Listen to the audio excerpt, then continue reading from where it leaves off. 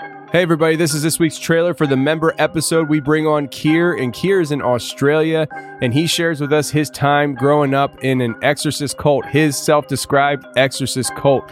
And it was a very interesting conversation we had with Keir. And if you want to hear this show, go to theconfessionalspodcast.com. That's theconfessionalspodcast.com. Hit the join button, and you can become a member today and listen to this show, all previous member shows, and all future member shows. Now let's get to Keir right now.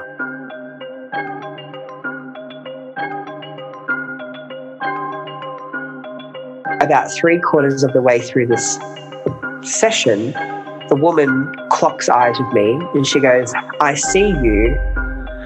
And I don't know what happened, but it was like I had left my body at that point, and I not so much left my body, but more sunk into my body. And I proceeded to be completely possessed by a demonic entity. Something that I had no idea about or experienced or knew anything. And you know, there are times within this cult that I would say certain deliverance things did seem to be staged, or, you know, the power of suggestion.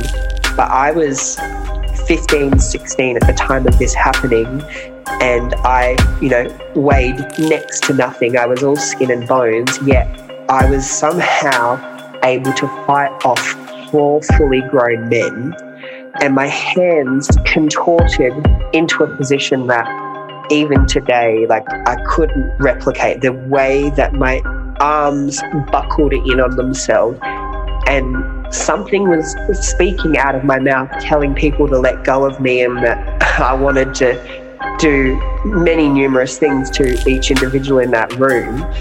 And it took over an hour of these people, you know, praying to me, anointing me in the oil, and, you know, just really being there for me and trying to cast this demon out. And so, you know, after it felt like an eternity, my hands actually had started to go purple, and my mum and dad, who were watching, panicked and were trying to uncurl my hands because they were going purple. And you know, the sheer strength that was fighting them, they actually had to let me go because they didn't want to do any further damage.